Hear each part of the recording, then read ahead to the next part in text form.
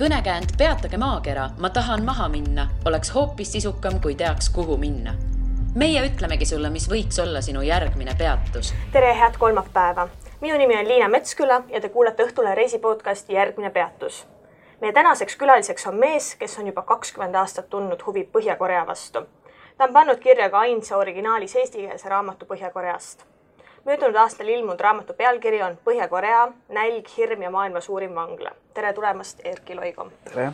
Sa pole nüüd ainult uurimustööd teinud Põhja-Koreast, vaid ka käinud Põhja-Koreas. Seal käib minu teada umbes 6000 turisti aastas. Jah, alla 10 000. Nii, ja kuidas siis sinul õnnestus sinna minna või kui keeruline see oli ja räägi meile natuke sellest. Alati küsitakse selles võtmes, et kuidas ja kui keeruline ja kas on võimalik. Ja siis tegelikult ei erine see paljus tavalisest Kreekasse sõidust muus osas, kui lihtsalt natukene kauem tuleb oodata ja ette valmistada, et saata oma dokumendid, sooviavaldus selle teenust pakkuvasse ettevõttesse, mida maailmas on üks 10 ja edasina tehakse sinu eest kõik ära, et Põhja-Korea on iseenesest ainult klassiekskursiooni vormis reisitav maa, et seal sul vabadusi liikuda ei ole ja selle võrra on see pääsemine nii-öelda väga lihtne. Sa ütlesid, et umbes 10 on neid maailmas. Kas sa mõtled nüüd neid, mis vahendavad sa reisi või sellepärast otseselt on ju minu teada äkki 2 tükki Hiinas, mis konkreetselt viivadki. Äkki siis nemad vahendavad või? Võib-olla neid on 2, võib-olla neid on 10, me ei tea, aga igal juhul on mingisugune väga valitud seltskond, kes Põhja-Korea valitsusega on sellel teemal suutnud kokkuleppele üldse saada ja neid reise korraldada. Et ma ei tea, kas see minu leitud Hongkongi ettevõte on otse kontaktis või omakorda kellegi vahendaja, aga neid on vähe. Aga lennata saab ju ainult Pekingist? Lennata saab ainult Pekingist. On olnud ka lende Venemaalt ja vist Indoneesiast kunagi.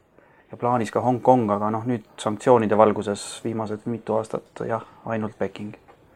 Aga sa nüüd rääkisid meile juba lendamisest ja kui ma ei eksi, siis sina ühe suuna lendasid sinna ja seda vist nimetatakse lennufirmat Air Korea, eks ole? Nimetatakse maailma kõige halvimaks. On siis või? Eks see on jälle selline propaganda vist lääne poolt pigem vaadates, et jah, nende kogu lennubaas või lennumasinate hulk on tõesti kohutav. Aga see konkreetne lennuk oli neil ostetud just paar aastat enne ja see oli tõesti uus Tupolev ja ma ei oska küll mitte midagi halvasti öelda. Söök oli parim, mis ma seal elus näinud olen. Mis seal pakuti süüa? See oli täitsa korralik valik, nii külma kui sooja toitu ja tõesti see oli parimad, mis ma söönud olen. Eks nad üritavad ju oma kuvandit luua nii võimast kui saavad ja see on üks osa sellest, see riiki siseneb. Mina selle lennu pealt küll ei oska seda kinnitada, aga kõrvalt asja uurides ja natuke teades ja siis ülejäänud lennupark on kohutav. No kuidas siis ikkagi seal turisti seal Põhja-Koreas koheldakse? Mis oli sinu kogemus? Koheldaksegi täpselt nagu koolilast, et sellest on kõik ette ära tehtud ja sind ei võeta nagu päris sellise täisväärtusliku vestluspartnerina või asjana, et mõlemad pooled saavad aru, et asjad ei ole päris nii, nagu nemad räägivad ja teine pool küsib, et selles mõttes on see natuke kummaline.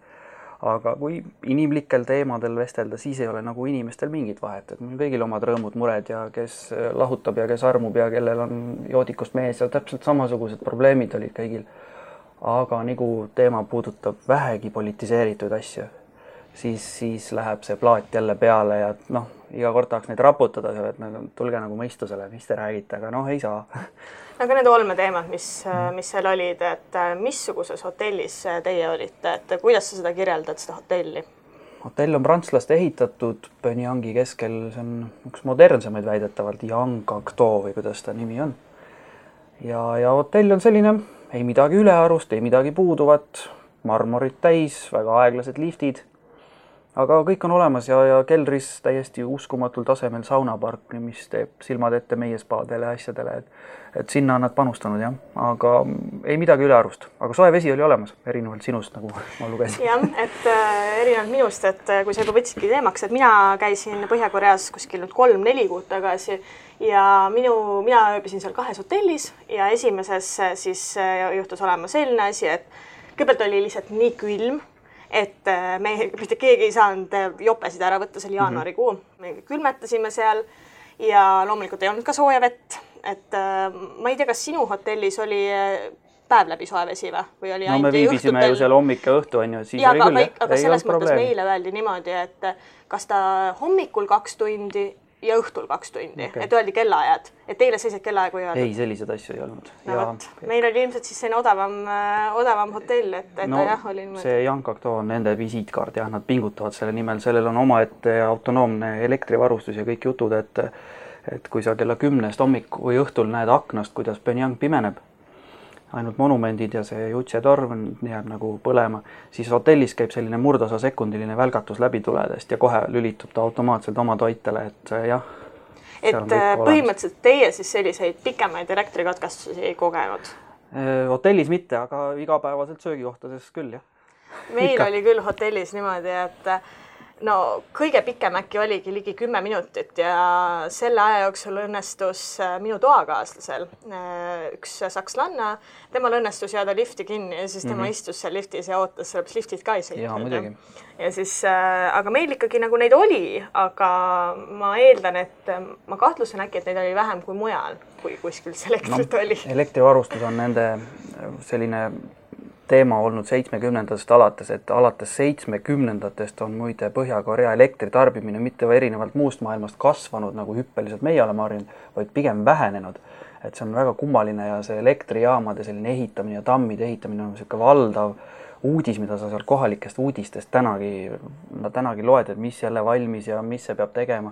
Aga reaalne elu on see, et nad isegi turistidele tänapäeval enam ei suuda ja ei tahagi vist varjata, et noh, kui sa käid asutustes, näiteks haiglates või lasteasutustes, seal alati kustub mingil hetkel elekter ja see ei ole enam nagu selline asi ka, mille peale nad ise nagu näost ära kukuvad, vaid vastus on, et see on ajutine ja neid juhtub väga harva, aga millegipärast on need, nagu kõik inimesed, kes seal on käinud, on sellega kokku puutunud, et see põhiline asi minu meelest, üks põhilisi asju, mis mul meelde tuleb, on nagu elektrikatkestused, et kogu aeg miski nagu juhtus seal. Ja õhtune Pyongyang on väga põnev, et kõik korteri aknad, mis sa näed, on nende koledate siniste säästupirnide valguses. Et see on, terve see linn on selline sinine ja õudne, et ei ole sellist reibast valgust, nagu meie harjunud oleme.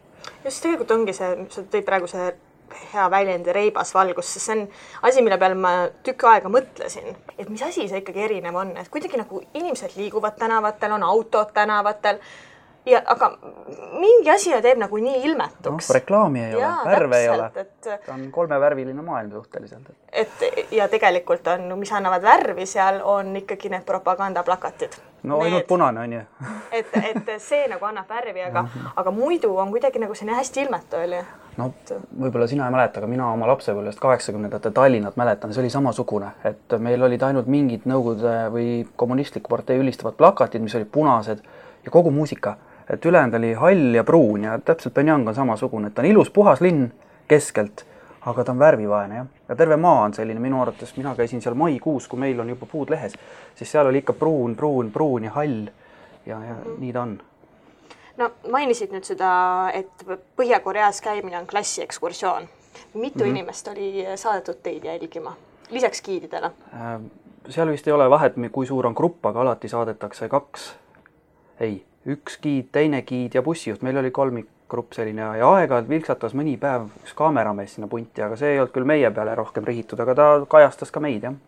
Meil oli tegelikult niimoodi, et lisaks nüüd sellele 2 giidile, bussijuhile ja kaameramehele, kes oli kogu aeg koos meiega, kes siis filmis kogu seda asja, oli kogu aja sõitis meiega kaasas üks härra ja tema, me saime kõik aru, kes ta siis on seal, et ta siis peab meid jälgima ja siis meie läänegiid on ka tegelikult, teil vist oli ka läänegiid? Ei olnud, meil oli, ma pean vahel korra segama, et sul oli hästi suur grupp, meil oli ainult 4 inimest. 4 inimest, ma ütleks, et meil oli kas äkki 25 inimest.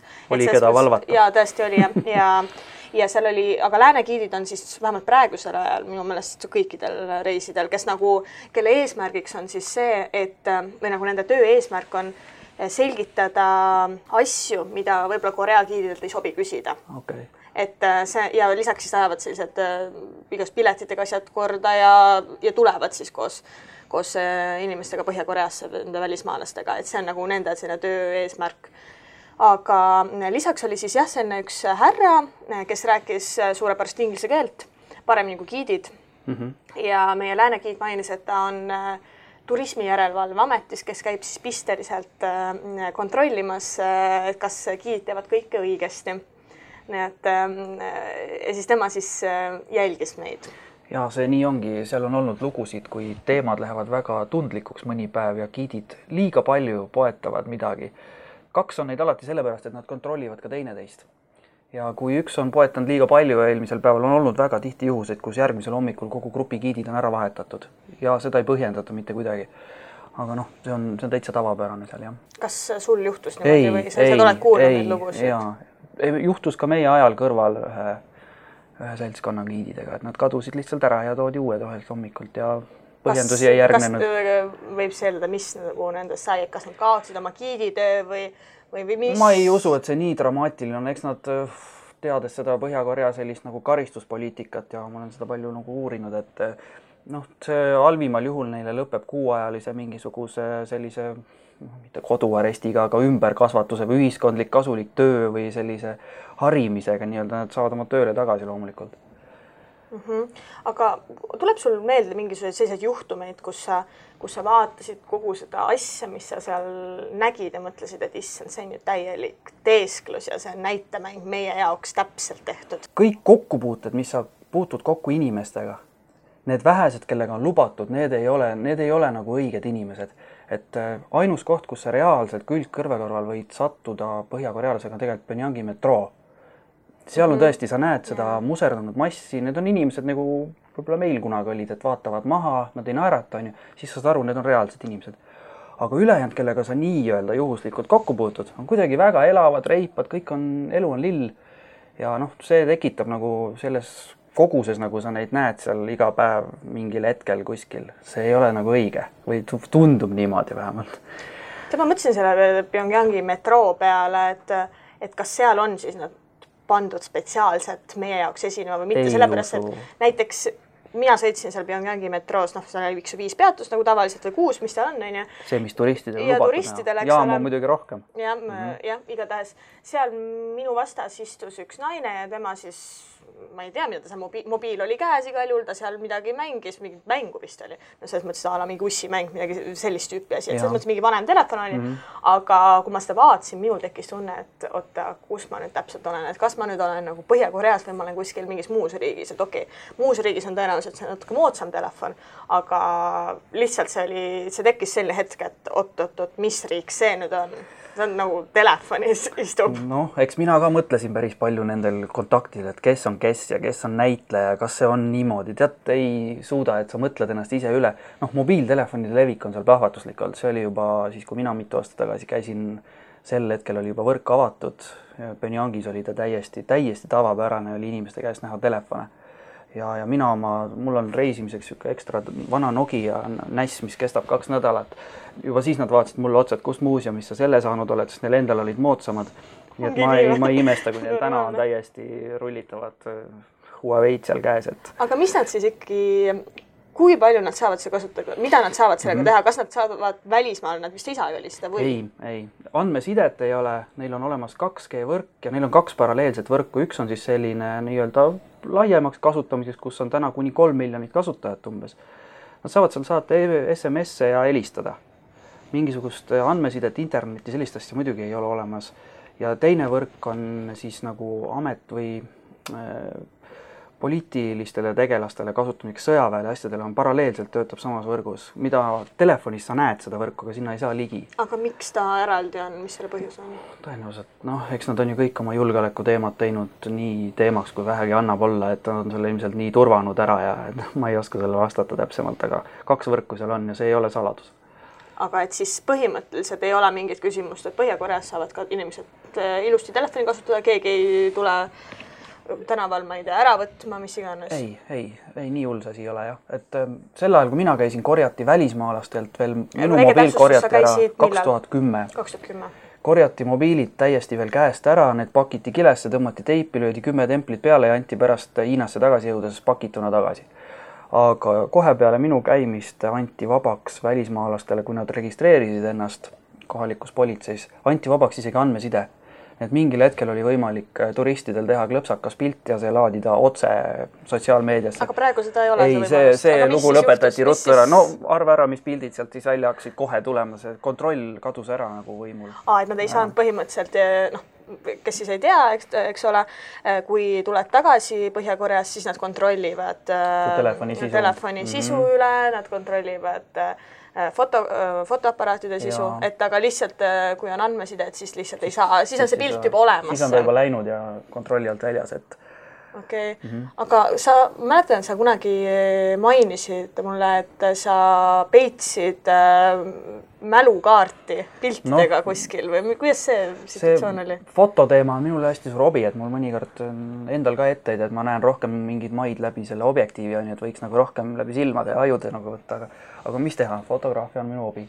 Ja seetõttu Põhja-Korea on selline pildistajate paradiis kohati, aga teisipidi on see seal kohati ka ohtlik, sest pilt ei ole lubatud lihtsalt teha, enamus elust ei ole lubatud pilte teha, aga ikkagi ma proovin.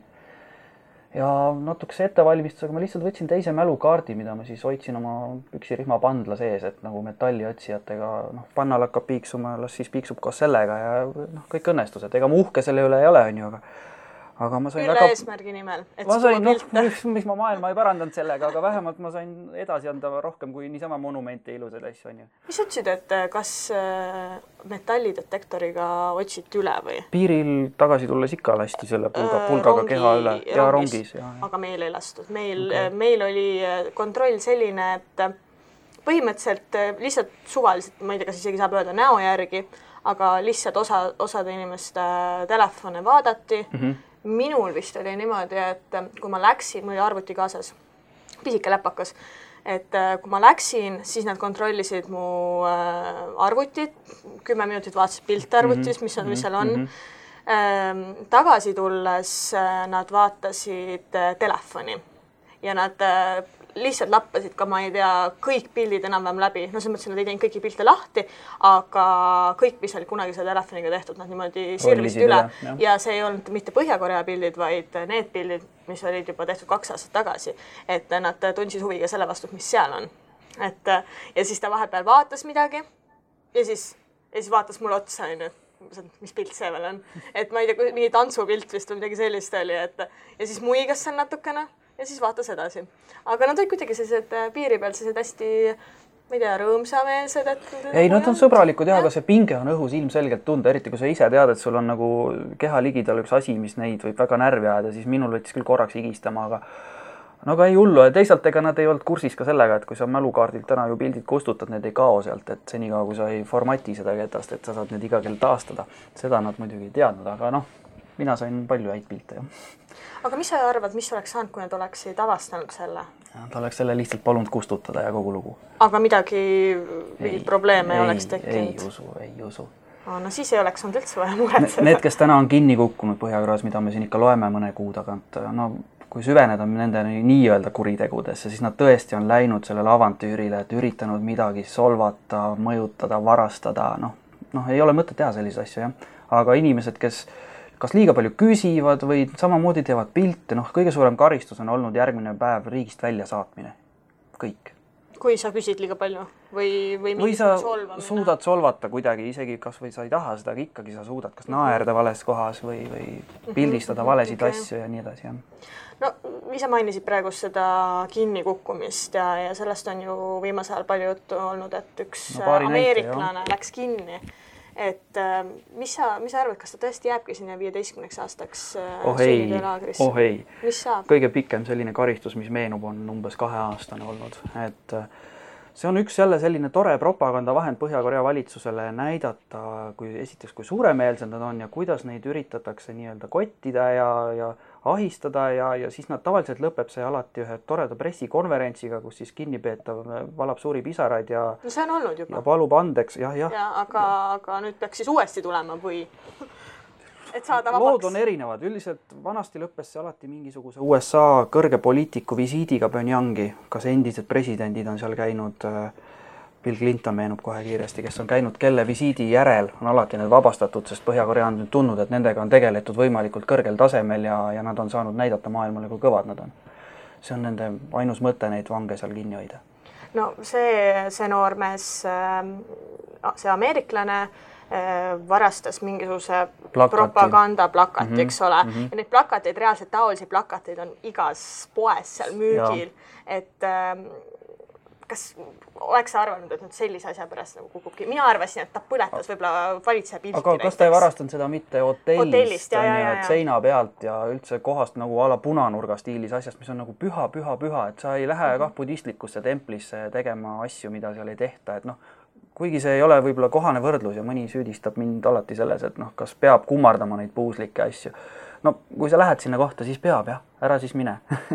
Sama on selle kummardamistega. Ja kusjuures see sama noormees oli reisil Põhja-Koreas täpselt selle sama firmaga, mille kaudu mina käisin. Giid oli see sama ja see oli siis täpselt üks reis enne mind, aga loomulikult meile ei öeldud seda. Keegi isegi juhtus küsima, et ega kedagi pole kunagi vahistatud. Et giidid ei ole midagi sellist juhtunud, aga nad ei tohtinud midagi rääkida sellest, aga pärast seda ta tuligi avalikuks, et selline asi oli juhtunud. Aga sina ennustad, et ta saab siis peagi ikkagi tagasi päris kindlasti.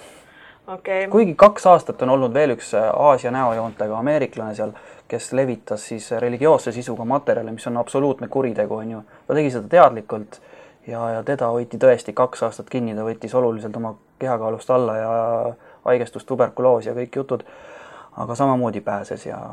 Aga kus neid siis ikkagi hoitakse? Oskad sa öelda, või sa oled võib-olla uurinud, et missugused asutused või millised tingimused seal on, kus neid hoitakse?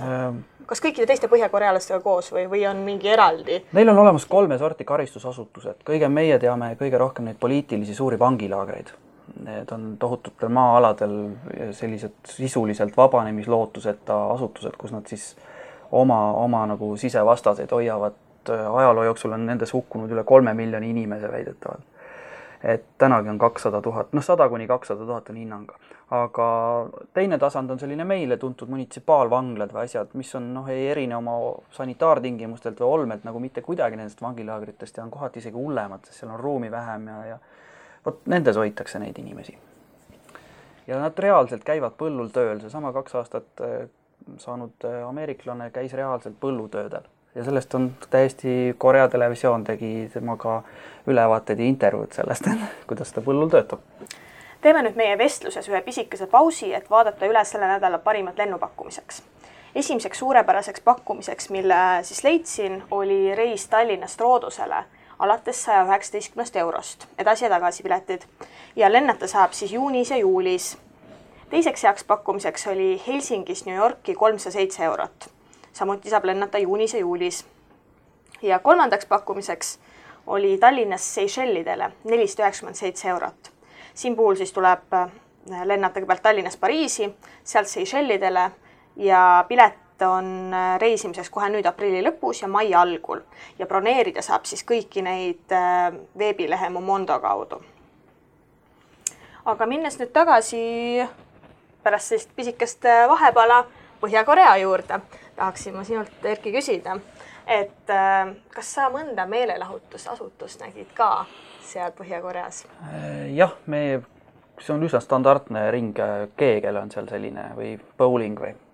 See on neil selline meelelahutus loomaaed, lõbustuspark ja joovad nad kohutavalt palju, nii et meil õnnestus ikka paaris sellises joomakohas ka käia, jah. Aga kas on mõni selline koht, kus nad ise käivad ka või? Ma mõtlen selles mõttes, kuhu teid viiakse, siis ma eeldan, et need ei ole põhjakorealastele mõeldud ju. Neid on nii ja naa, et kui meiegi mäletame oma sotsialismi aja lõpust, et tekkisid valuutapoed ja baarid, kus arveldati teises valuuta, siis Pyongyang on absoluutne näidispealinn, et seal ei ela ka suvalised põhjakorealased. Tavaliselt põhjakorealasel on sinna linna pääsemine on selline nagu unelm ja enamus üldse ei pääse sinna linna, isegi mitte lihtsalt külastama. Ja selle tõttu need elanikud on ka natukene mitte natuke, vaid palju privilegeeritud. Ja tegelikult need inimesed, keda sa seal võib-olla näed, on ikka reaalsed põhjakorealased, aga nad on lihtsalt Põhja-Korea mõistes äärmiselt rikkad. Kusjuures mulle praegu meenub selle Pyongyangi pääsemisega selline lugu, et mina küsisin giidilt, kuidagi selline jutt, jalutasime mingisuguses vaatamisväärsuse juures bussi poole ja kuidagi siis küsisin, et kes siis nagu Pyongyangis elavad või et kas siia saab igaüks elama tulla, et kuidas see käib ja siis ta muidugi muutus hästiseks nagu sõnaahtraks ja ütles, et ikkagi enne niisama ei saa tulla, et peab ikka töö valmis olemas olema juba ja et siis ta nagu väga ei tahtnud rääkida ja siis ma mõtlesin, et okei, et ma vist ei saa nagu väga küsida. Sealt sa selget vastust ei saa ilmselt jah, et tegelikult aga kes siis pääsevad sinna? Kas sa oskad vastata? Esimene mustvalge asi on, et sa ikkagi pead olema Korea töölispartei liige. Seal ei ole teist varianti, et seal ei ela teisi inimesi. Ja Korea ühiskond või Põhja-Korea ühiskond on täielik kastiühiskond, et suures plaanis on seal 3 kasti, et on lojaalsed, on sellised vahepealsed ja on vaenulik klass. Ainult üks nendest klassidest on võimeline seal elama. Tegelikult see süsteem muidugi diferentseeritum, seal on üle 50 erineva nagu taseme, kusjuures inimesed ise ei pruugigi teada, mis tasemel, kuhu nad kuuluvad. Tõusta selles hierarhias on praktiliselt võimatu, langeda väga kerge. Piisab abiellumisest vale kastiga, sellest, et su vend või õde sooritab mõne kuriteo, selleks on terve pere langeb kuskile kastist alla ja sellega on seotud kõik hüved, kaasa arvatud seesama Pyongyangis elamine. Et sind võidakse sealt välja kihutada väga vabalt, kui sa langed oma reitingus. Kes on vaenulik klass? Vaenulikku klassi kuuluvad need, kes on mingisugune seos on olnud Jaapaniga või Lõuna-Koreaga, endised maaomanikud, mõisnikud või siis ka näiteks langevad sinna põhjakorealased, kes Korea sõja ajal olid, nende sugulased olid näiteks Lõuna-Korea sõjavangid.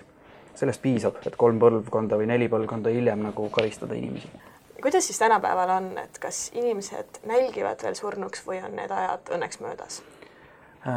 Keegi ei tea seda, et need piirkonnad, kust väidetavalt need näljasurma uudised endiselt tulevad, on sellised, kuhu välismaa need abiorganisatsioonid ei ole mitte kunagi ligi pääsenud. Neid viiakse alati nagu rajoonidesse ja provintsidesse, kus olukord on Põhja-Korea mõistes suhteliselt hea olnud kogu aeg. Aga tegelikult me seda ei tea ja me võime ainult nendele mõnekümne 1000 põgeniku tunnistusele nagu tugineda, aga neid põgenikke on nüüd viimasel ajal nii väheks jäänud, et see info on nii vastukäiv. Aga hinnanguliselt jah, pool riigist on alatoidetud, et palju sealt nagu otseselt näljasurma sureb täna või siis tüsistuste kaudu või jääb sündimata. Keegi ei tea seda lihtsalt.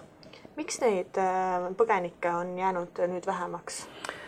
Sellepärast kogu selle riigi kontsept on olnud ju suletus. Ta on olnud juba iidsetel aegadel oli Koreas seadus, et kui sa näed välismaalast, võid seda tappa. Et see mentaliteet on siiamaani jäänud ja eriti sellise režiimi kooshoidmine on võimalik ainult see, kui sa hoiad seda riiki lukus. Nüüd infoajastul, kui lained levivad igatepidi üle piiride, siis on üliraske võimul seda nagu koos hoida.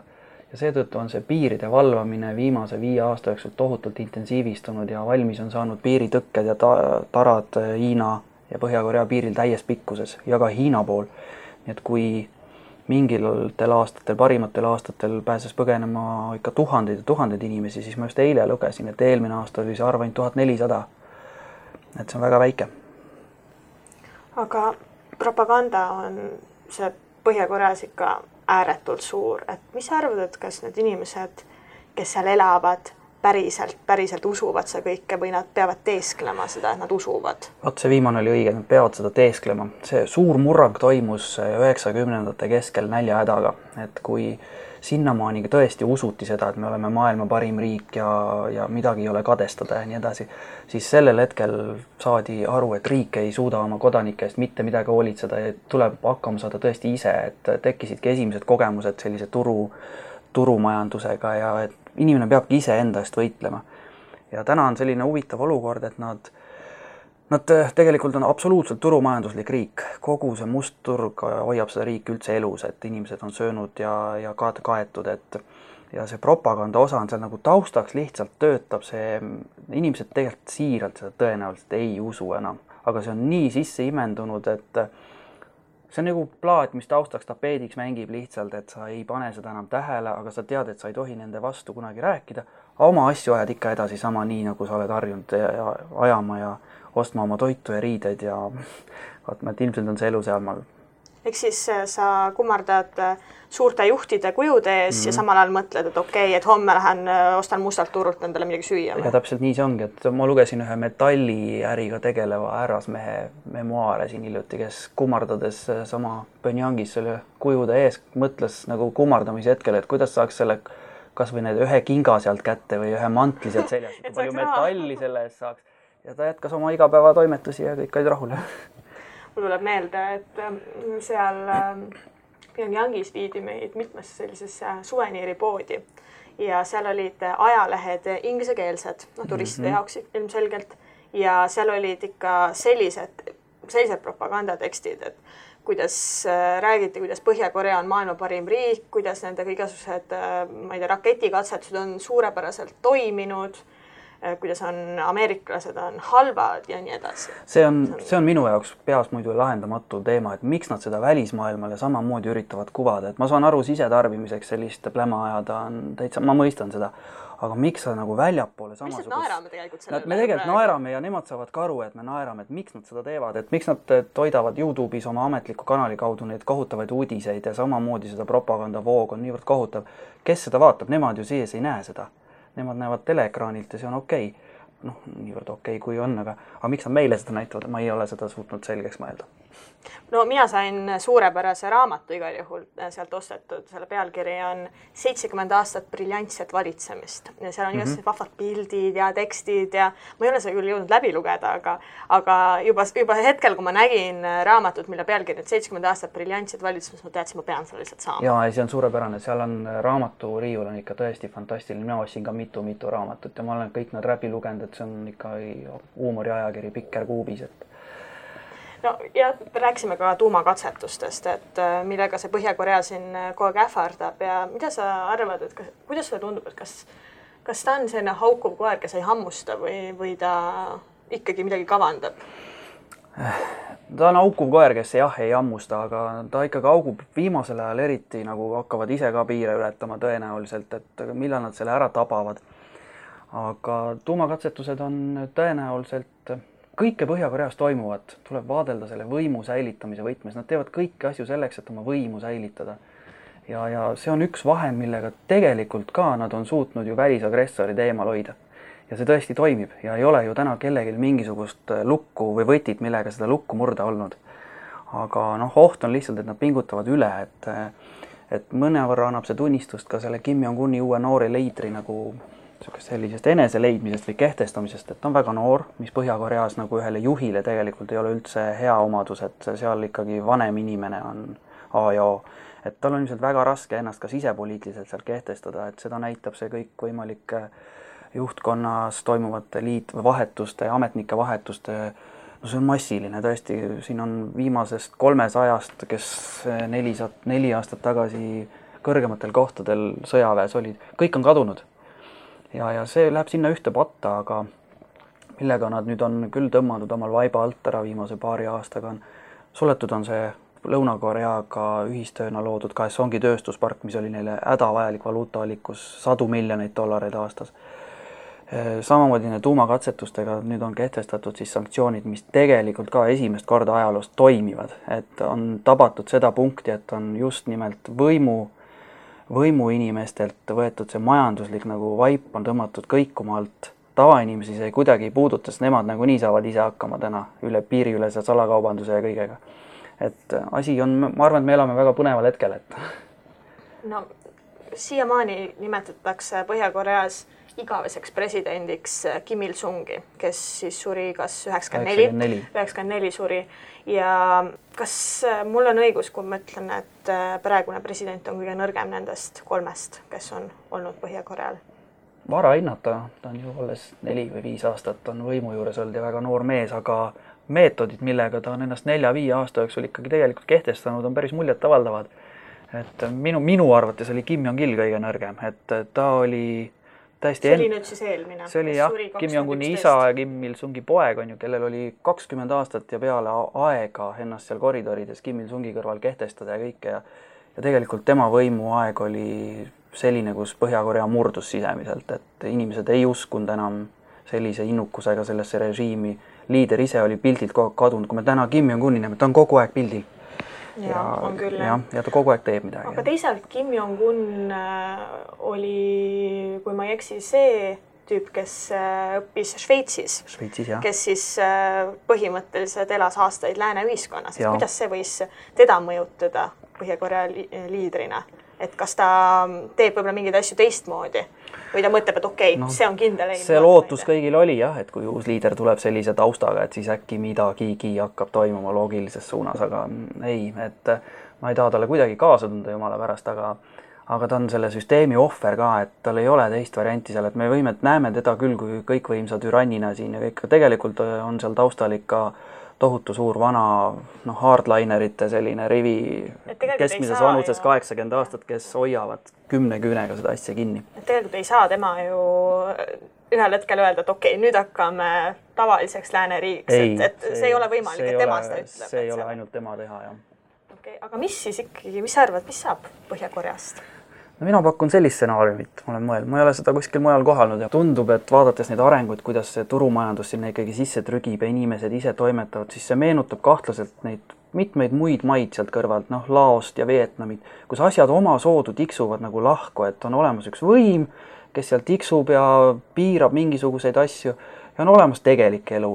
Ja täna on lihtsalt see võim on Põhja-Koreas niivõrd võimas ja veel tsementeerunud ja tal ongi hoovad niivõrd tugevad käes, et ta on lihtsalt nii palju tugevam hetkel veel. Aga kõik see kuidagi sujub ja tiksub sinna suunda ikkagi, et ühel hetkel ta saab lihtsalt üks selline vaene, korrupeerunud tavaline Aasia maa.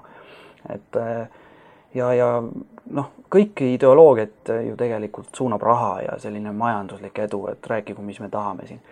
Et küll ühel hetkel ka Põhja-Koreas need hardlinerid ikkagi näevad, et neil on oluliselt parem, kui see ideoloogia enam nii palju ei takista raha teenimist. Sõjavägi on täna juba täiesti eraldi majandusharu oma tehaste asjadega ja kuigi ei ole olemas eraomandit, siis kõik võimalikud tehased on seal siiski läbi ühe teatud skeemi eraomanike käes ja kõik see sinna suunda kipub tiksuma, et ühel hetkel see Kim Jong-un jääb lihtsalt ette või ta jääb segama sinna ja siis mingil moel ta kas tõstetakse kõrvale, ülejäänud partei nimetab ennast Korea töölispartei asemel mingisuguseks Korea rahvaparteiks või midagi katkestab nagu need eelnevad sidemed ära ja elu tiksub, nagu me näeme, nagu Laos on minu jaoks kõige parem näide. See on täpselt sama olukord, et kumb partei on võimul, aga inimesed elavad oma elu ja keegi näljas ei ole, kõik toimetavad ise ja liiga palju ei tohi rääkida lihtsalt.